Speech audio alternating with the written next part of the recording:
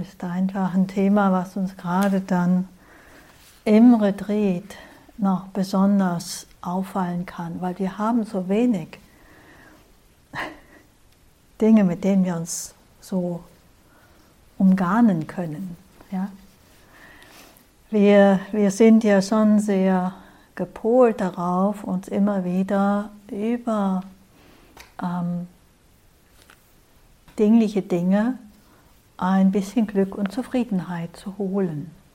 Wir sind das auch sehr gewöhnt, dass wir das können. Ja, wir leben hier im Westen doch in einer sehr, für die meisten leicht zugänglichen Welt zu materiellen Dingen. Die meisten haben genug. Und so sind wir auch sehr gewöhnt, uns über Äußeres eine gewisse Zufriedenheit zu verschaffen.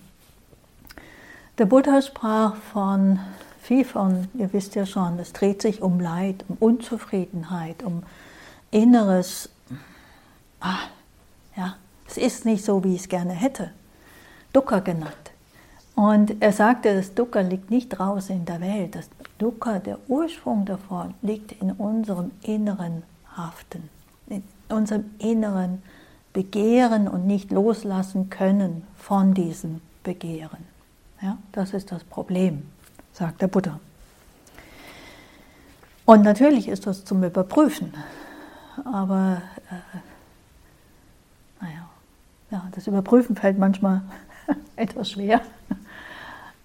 Aber vielleicht, wenn wir genügend schon gesehen haben, dass wir mit diesem Suchen nach äußerem Erfüllung von unserer Unzufriedenheit immer nur zeitweilig enden und das immer wieder von Neuem beginnt und immer wieder von Neuem müssen wir diese Zufriedenheit herstellen, indem wir das, was wir jetzt nicht haben, irgendwie herkriegen.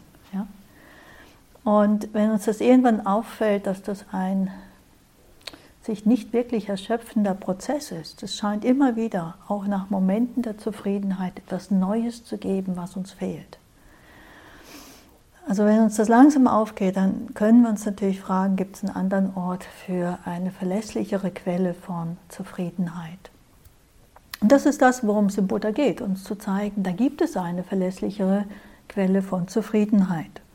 Nur müssen wir uns eben tatsächlich darauf einlassen, das mal auszuprobieren. Der Buddha, es wird gesagt, er sprach auch immer wieder von 8 weltlichen Winden, die wir da auch in Beziehung bringen können mit. Diese weltlichen Winde, darum handelt es sich um Glück und Unglück, dass wir Glück erfahren, Unglück erfahren, um Lob und Tadel, ja, um Erfolg und Misserfolg und Ehre und Unehre. Das sind auch ganz Gänge, die wir aus dem Leben kennen und der Buddha sagte, es trifft jeden und es traf auch ihn offenbar. In einer Lehrrede heißt es, er wurde verleumdet, angegriffen, bedroht, was viele Geschichten zeigen. Aber sein Friede blieb unerschüttert. Und auf der anderen Seite wurde er gepriesen, geehrt und verwöhnt. Und das heißt auch, sein Gleichmut blieb ungebrochen. Also weder ging er ab ins Tal, Jammer, Jammer, oder hoch hinauf, wow, super toll, sondern konnte einfach in einer gewissen Mitte eben innerlich damit bleiben. Er konnte das wahrscheinlich immer wieder relativieren und wusste, ja, das nächste Gegenteil kommt schon bald. Also anstatt dann da ein Ich draus zu machen, was so wahnsinnig schlecht ist oder wahnsinnig toll ist, einfach eine Erfahrung jetzt im Moment. Und dann ist eine zweite Frage, wie gehe ich mit dieser Erfahrung hier und jetzt um?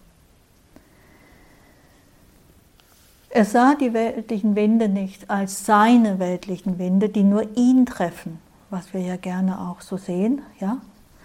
Oder sich so anfühlt in diesen Momenten, wo sie uns erfassen, sondern sie wehen um alle. Und wir können zwar vielleicht schon ein wenig etwas tun, dass der eine oder andere öfters bei uns vorbeikommt. Ja? Aber Ob wir sie gänzlich vermeiden können, ist die Frage. Wichtig ist, finde ich, zu sehen, wie tatsächlich wir dieser Verheißung nach Glück durch Angenehmes doch immer wieder auf dem Leim gehen. Ja? Und das heißt, also wir gehen immer wieder auf den Leim, hoffen uns immer wieder, dann wird es alles gut. Ja? Und das ist mit ein bisschen den Nahrungsmitteln, die wir hier zur Verfügung haben, wahrscheinlich ganz harmlos.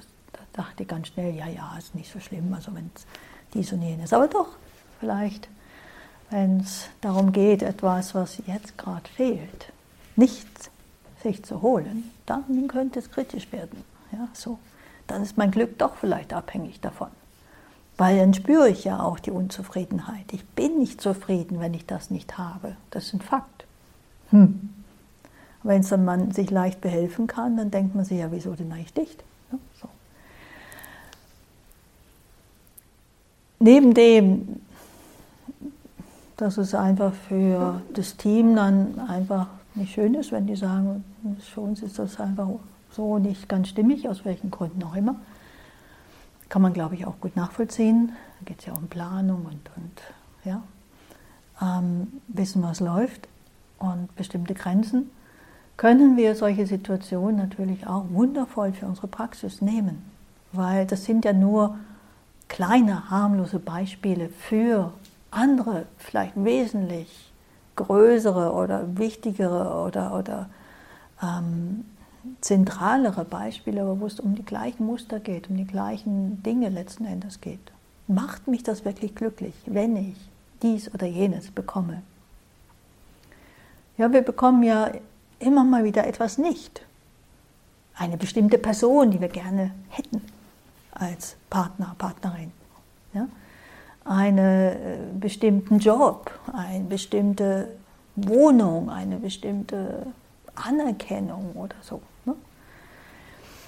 Da sind wir oft sehr innerlich sehr damit verbunden, dass wir da das wirklich erhalten. Ne? WM, Fußball-Weltmeisterschaften oder so. Ne? Da wird ein wahnsinnig, ist das, wie wichtig das ist, dass die gewinnen. Ne? Für wen auch immer wir gerade sind. Also wenn wir uns so richtig damit verbunden haben, dann wird das fast existenziell. Und ganz sicher offensichtlich für die das spielen. Das bewundere ich immer wieder, dass die da rauskommen, also mit vollstem Einsatz, ja, und dann hinterher die Niederlage einstecken müssen und dann auch irgendwie wieder so weit rauskommen aus diesen Niederlagen, niedergeschlagen sein, ja, um weiterzumachen.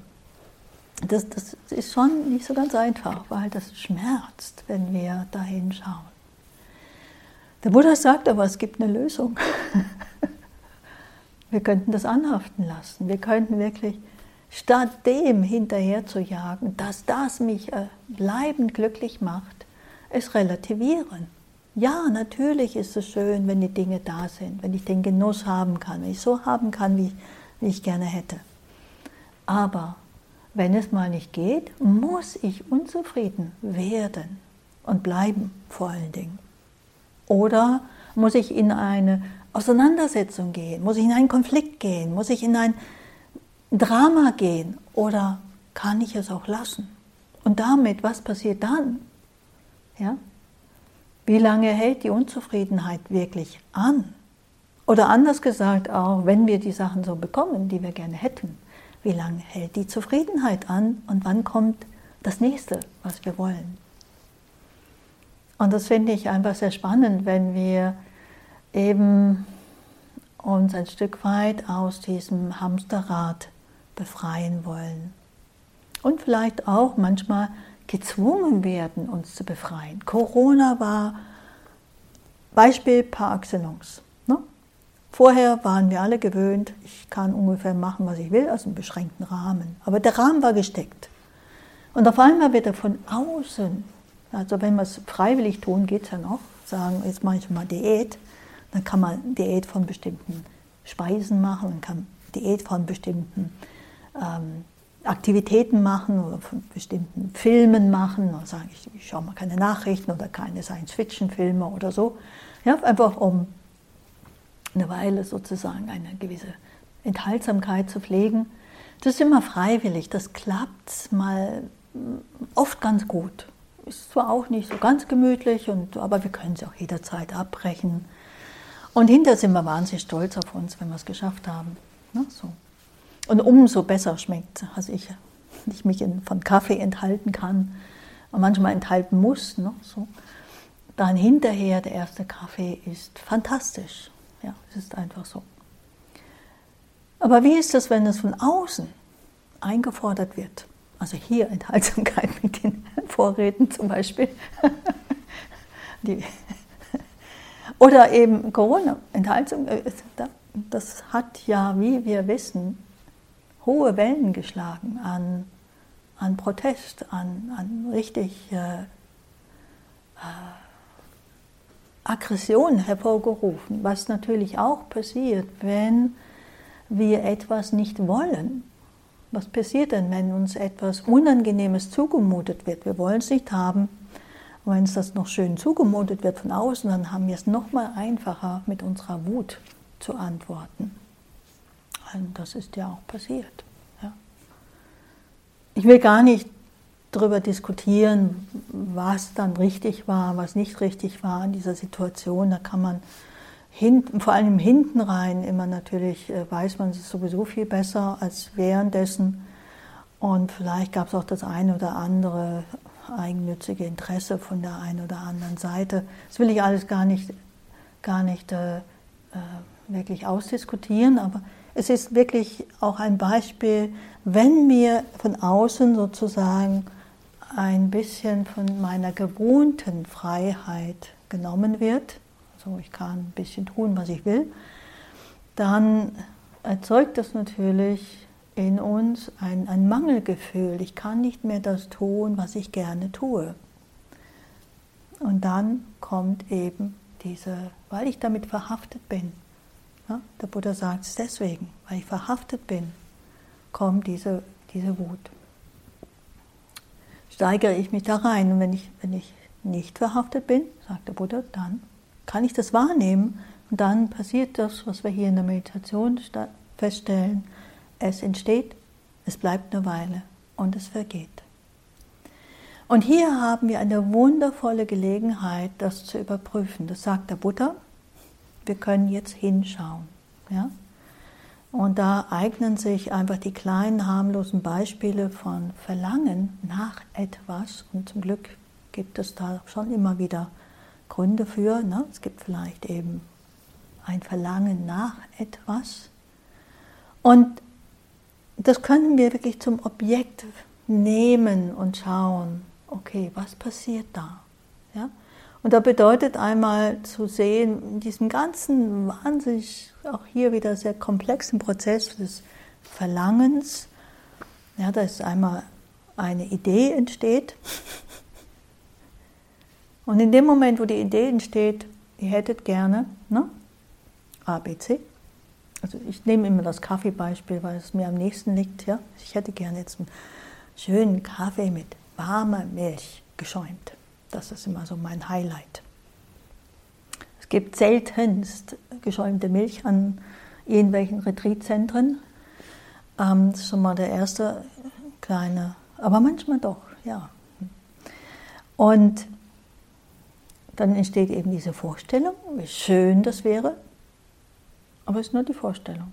Die Vorstellung ist sofort angenehm, aber was gleichzeitig entsteht, ich bin mit etwas Unangenehmem konfrontiert, das sehe ich aber nicht, weil die Vorstellung ist ja angenehm, aber die ist in der Zukunft. Das Problem ist, jetzt habe ich keinen Kaffee mit geschäumter Milch. Ne? Und wenn die Zukunft mir nicht irgendwie signalisiert, das kommt auch nicht bald, dann merke ich natürlich diese Unzufriedenheit umso stärker. Wenn ich auch noch weiß, die geschäumte Milch wäre in der Küche und ich bräuchte sie mir nur holen, dann wird es natürlich noch umso bitterer, weil es scheint so nah. Ich könnte ja einfach. Ne? Okay, naja. Und dann hat man mit seinem Verlangen zu tun. soll ich nicht? Dann gibt es so Sila, nicht nehmen, was nicht gegeben ist. So nur ein bisschen, dann kommen die kleinen Argumente innerlich. Ne, so. Also ich habe das alles schon durchexerziert für mich selbst. Und wenn gerade eine schwache Sekunde haben, sind wir vielleicht auch mal einmal dort. Ich kenne eine Geschichte von meinem Lehrer Joseph Goldstein. Aus Amerika gibt es dieses riesige Zentrum IMS. Es sind immer so 100 Leute dort, die praktizieren. Und erzählt dann, irgendwann ging er mal rüber, er wohnt in der Nähe, ging rüber und ich weiß nicht, warum er in den begehbaren Kühlschrank ging, weil der ist groß. Ne? Das ist ein begehbar, also macht man auf so eine Tür und dann ist da ein Kühlschrank, aber man geht rein und da sind ganz viele Sachen. Und er ging da rein, um irgendwas zu holen, zu machen, weiß ich nicht, und fand auf jeden Fall einen Yogi, einen Praktizierenden da drin, mit der Hand in den Datteln. Na, Glas, Datteln aufgeschraubt, Hand rein und topft sich. Hat offensichtlich ein wahnsinniges Verlangen nach Datteln, getrocknete Datteln. Und er guckte ihn an, diesen Jungen, und fragte ihn, was er denn da gerade suchen würde. Ne? Und er sagte, ja, er sucht den Küchenmanager. Ne? Muss ich das vorstellen? Im Kühlschrank. Den Küchenmanager. Also ich will mich gar nicht hineinversetzen in das psychische Erleben dieses armen Yogis. Das hätte mir tagelang zu schaffen gemacht, so ertappt zu werden. Aber sowas kann passieren. Unser Geist, der kann uns da in solche Situationen bringen. Und ob das wirklich so es wert ist, ist die Frage. Wir wissen, was aus diesem grundsätzlich, wozu es führt, dieses so abhängig sein von und so verknüpft sein, gefesselt sein von diesem Verlangen. Ja, woher kommen diese ganzen sexuellen Missbräuche? Es ist schrecklich, was da passiert. Wir hören es immer, wir lesen es in den Nachrichten. Es ist fassungslos. Verlangen. Verlangen und eine absolut sich nicht lösen können und sein lassen können hiervon. Und dann redet man sich irgendetwas ein, dass es irgendwie möglich macht, dass ich mir das befriedige. Also das ist Kriege, auch Verlangen nach. Wir sehen es gerade zur Zeit. Dahinter steckt Verlangen und nichts anderes. Und klar, unser bisschen Verlangen nach Datteln oder anderen Dingen ist vielleicht nicht das Gleiche, sicher nicht. Und dennoch, wir sehen da Parallelen. Wir können da läuft das Gleiche. Da ist dieses Gefesseltsein, wenn ich nicht lassen kann. Da ist die Aggression, wenn ich nicht kriege, wenn ich was haben möchte. Oder die Enttäuschung, das ist die Unzufriedenheit. Und deswegen die Frage, können wir etwas anderes wagen? Das wirklich überprüfen, ist das wirklich so? Muss ich mich da abhängig machen von? Oder gibt es nicht auch eine andere Quelle von Glücklichsein? Und das eine, was mir immer wieder hilft, das zu relativieren, ist einfach zu sehen, dass dieses Glück durch das Bekommen nicht so lange anhält, wie ich es gerne hätte. Und mich auch tatsächlich nicht ganz so tief glücklich macht, wie ich mir das vorstelle. Das Problem ist meine Vorstellung. In meiner Vorstellung ist das Glück größer als in der Realität. Meistens. Aber nicht bei allem. Es gibt schon wirklich auch wahnsinnig schöne, erfüllende Momente. Und dennoch, gerade wenn ich greife, wenn ich nach etwas jage, dann ist es oft, ja, dann habe ich es und dann stelle ich fest, nein, es ist gar nicht so schön, wie ich es mir vorgestellt habe. Und das begegnet mir schon öfters. Ach, lass uns da und dorthin fahren. Dann fahren wir dorthin und stellen uns vor, wir machen einen wunderschönen Tag. Manchmal ist er wunderschön, aber manchmal eben auch gar nicht. Es ist irgendwie anders. Es sehen wie, ja, Weihnachten ist ja auch so ein Fest zum Beispiel, versucht man es ja besonders schön hinzukriegen. Und bei manchen klappt das, bei vielen nicht. Gerade der Druck, dass es schön werden muss, versaut's. Also da ist die eine Seite, dass uns diese materiellen, sinnlichen Dinge, Reize immer wieder in den Bann ziehen und dass wir uns dann daran erinnern und aufgrund von Erinnerung dem wieder hinterherjagen.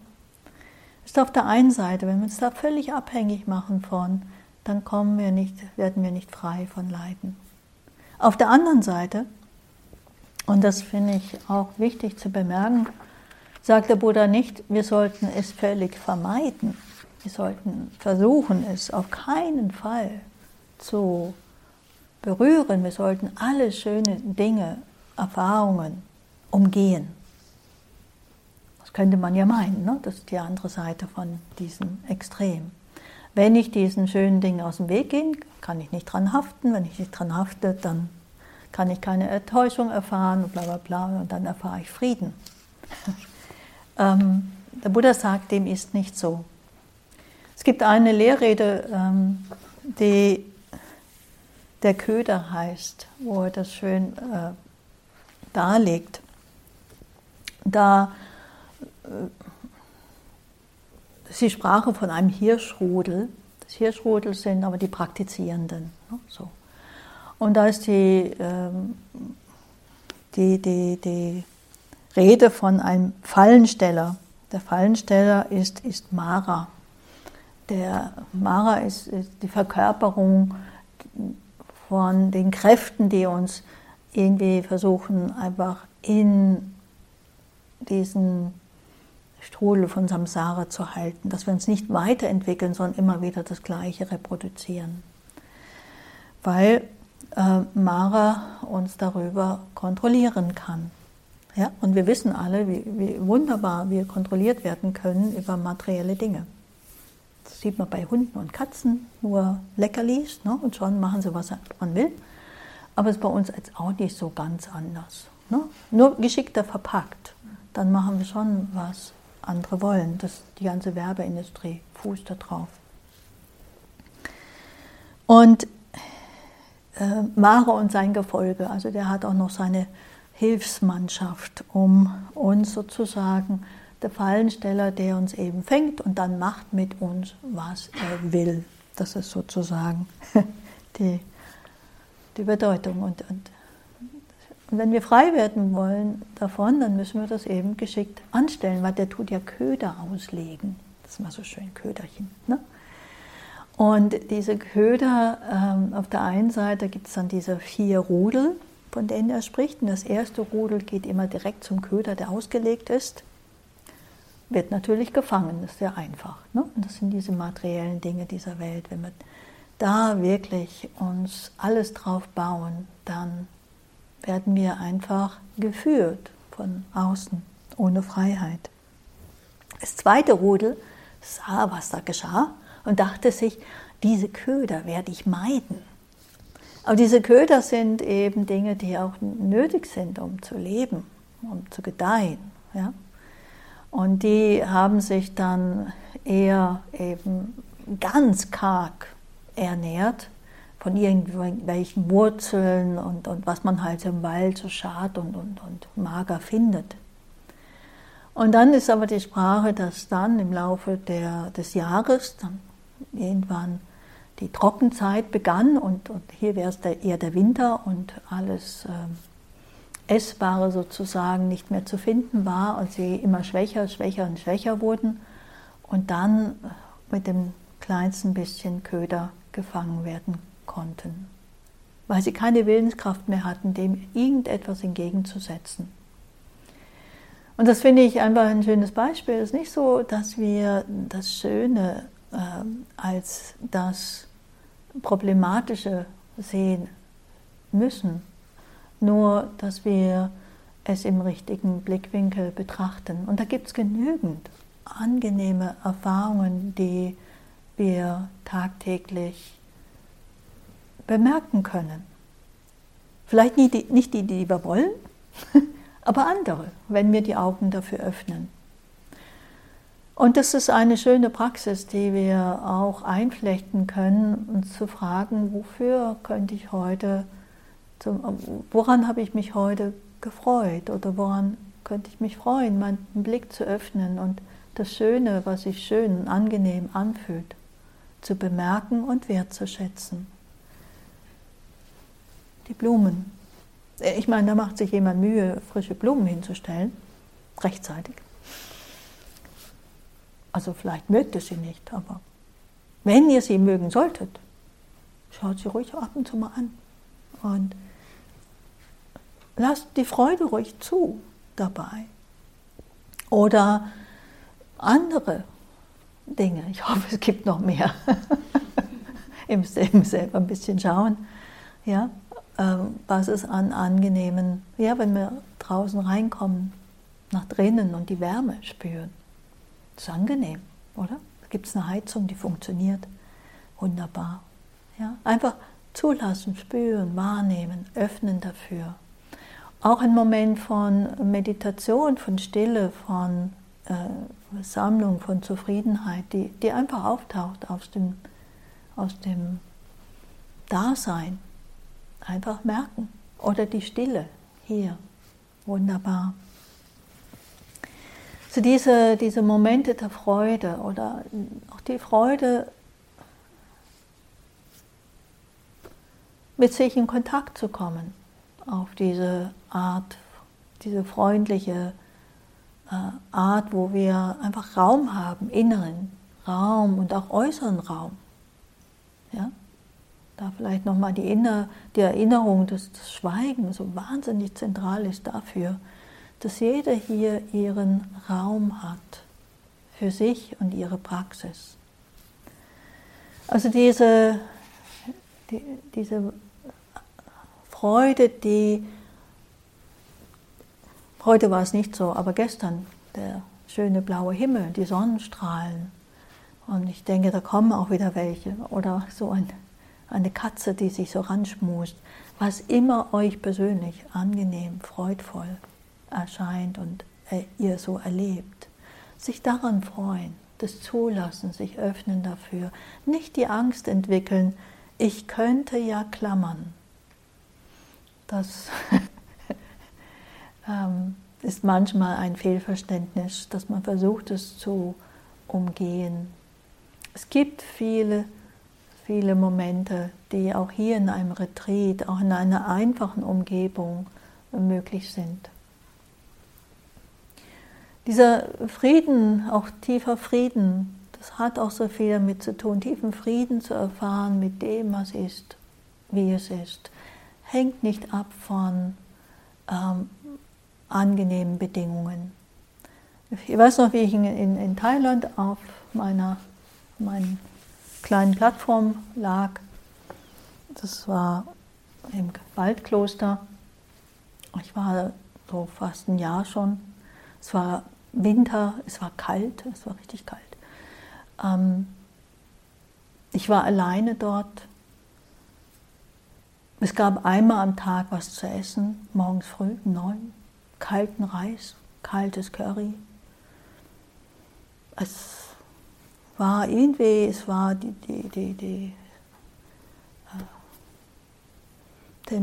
ganze Temperatur, und das war alles nicht so wirklich wahnsinnig. Es gab kein Bett, es gab nur so eine dünne Baumwollunterlage, so ein bisschen weniger wie diese roten Matten. Es war schon irgendwie sehr wenig, was angenehm war. Und dennoch spürte ich eine tiefe, tiefe Zufriedenheit und war wirklich glücklich. Hat nicht bleibend angehalten. Aber es war da und ich wusste, das kommt, ohne dass es abhängt von äußeren Bedingungen. Und das war einfach sehr, sehr lehrreich zu spüren und zu erleben, zu wissen, letzten Endes kann es in mir entstehen. Ich muss nicht haben. Und das gibt Freiheit. Wenn es kommt und es uns angeboten wird, dürfen wir uns daran erfreuen. Wenn es nicht kommt, müssen wir nicht darunter leiden. Das ist kein Zwang. Und deswegen üben wir. Und wenn wir solche Gelegenheiten haben, wo wir merken, nee, es ist nicht, dass wir uns das einreden sollen. Nee, ich ärgere mich, dass das nicht da ist. Wow, wunderbar, ist die Gelegenheit hinzuschauen. Ja, statt reinzufallen in den Ärger, können wir natürlich tun, aber es ist oft das Gleiche in Grün, was wir sonst auch machen. Mal was Neues ausprobieren. Ja, spüren hinein, aha, Ärger findet statt. Gefühl wahrnehmen, ohne zu reagieren. Dann kommen dir Ideen. Wenn ich das hätte, dann. Ja, das Denken. Kann ich glauben oder kann ich einfach als Denken bemerken und kommen und gehen lassen. Und schauen, was passiert, wenn er einfach wieder vergeht. Irgendwann, auch wenn wir das Verlangen nicht erfüllen, ist das Verlangen einfach vergessen. Und dann kehrt Zufriedenheit wieder ein.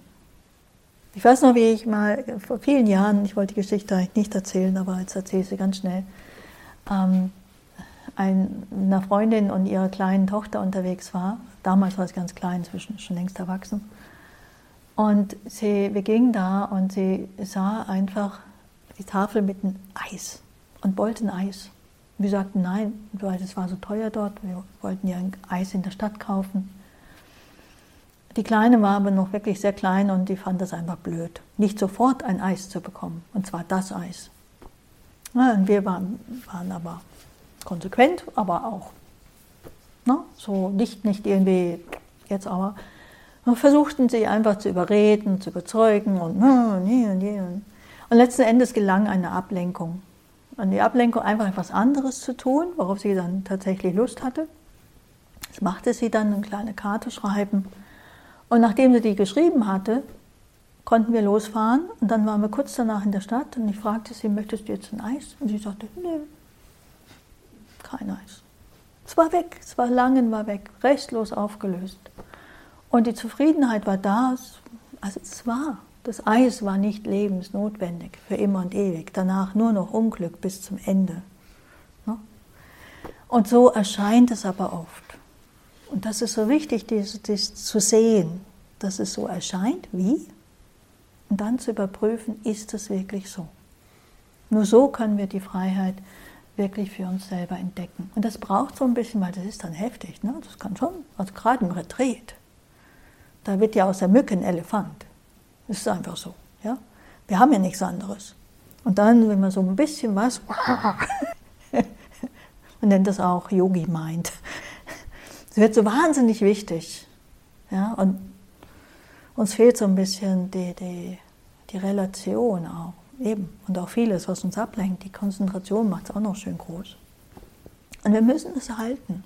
Ja? Wenn wir es schauen wollen, gilt es, das zu halten und zu hinterfragen.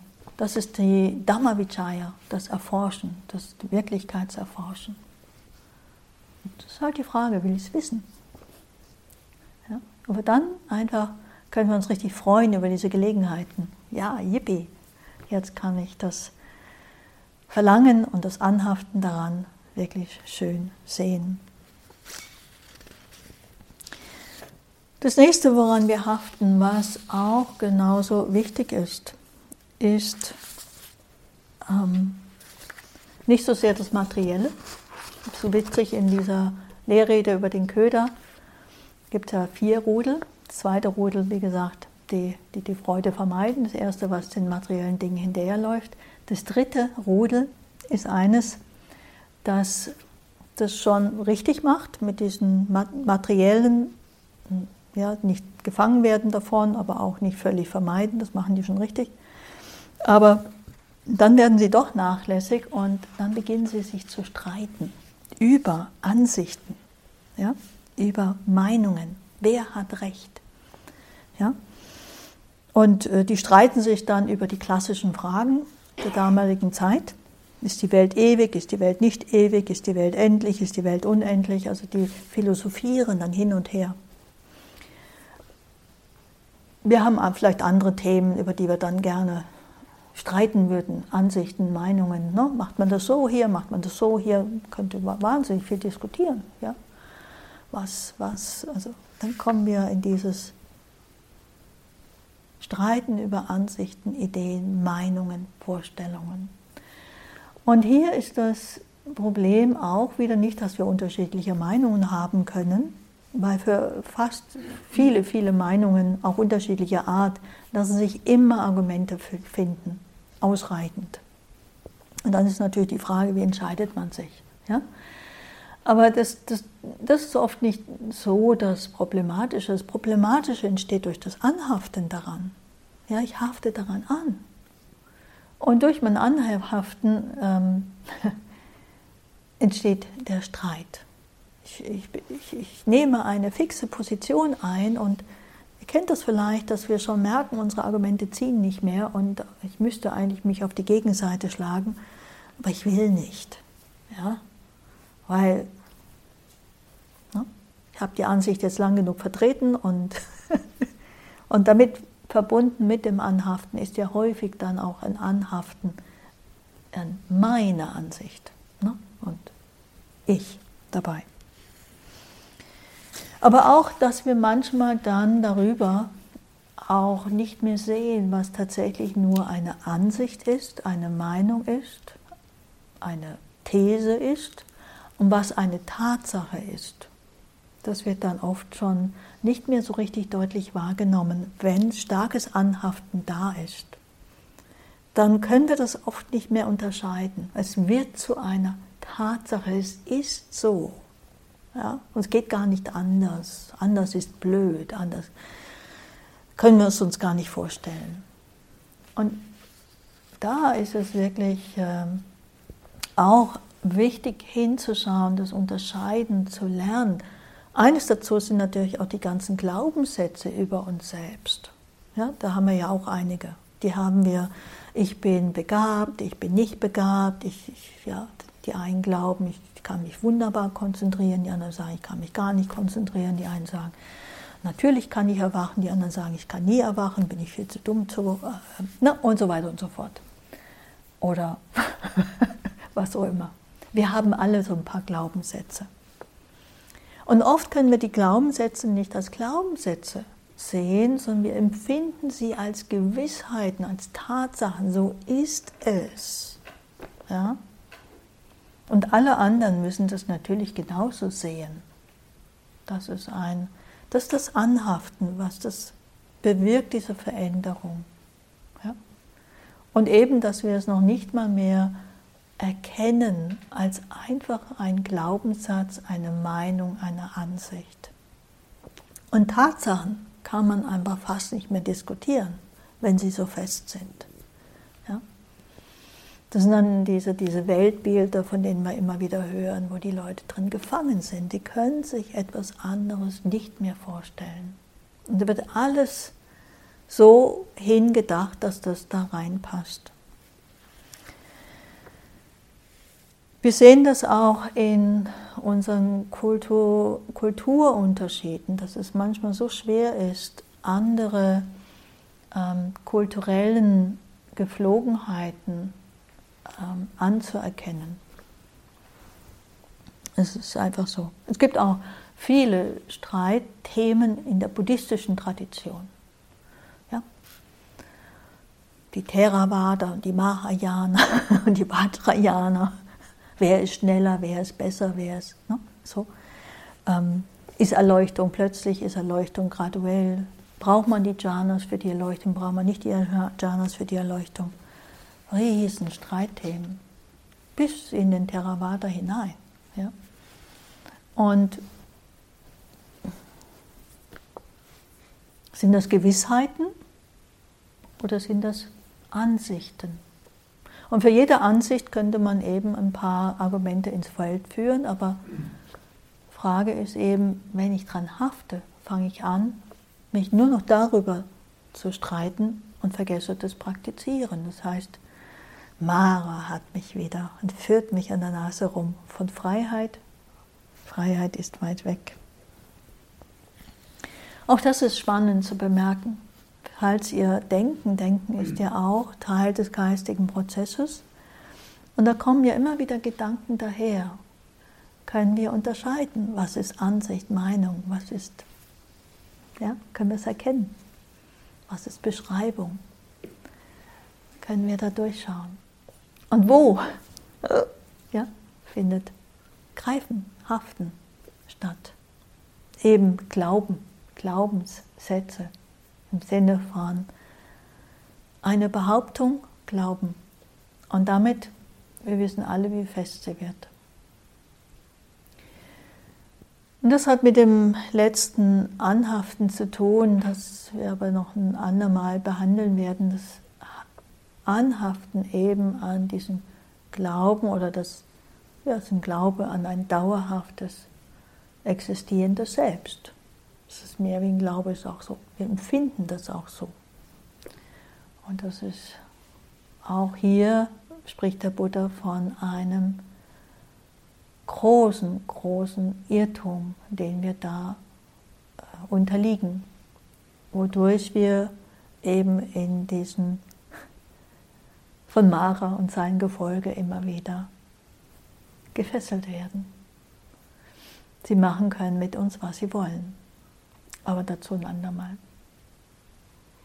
Also Verlangen, das Anhaften an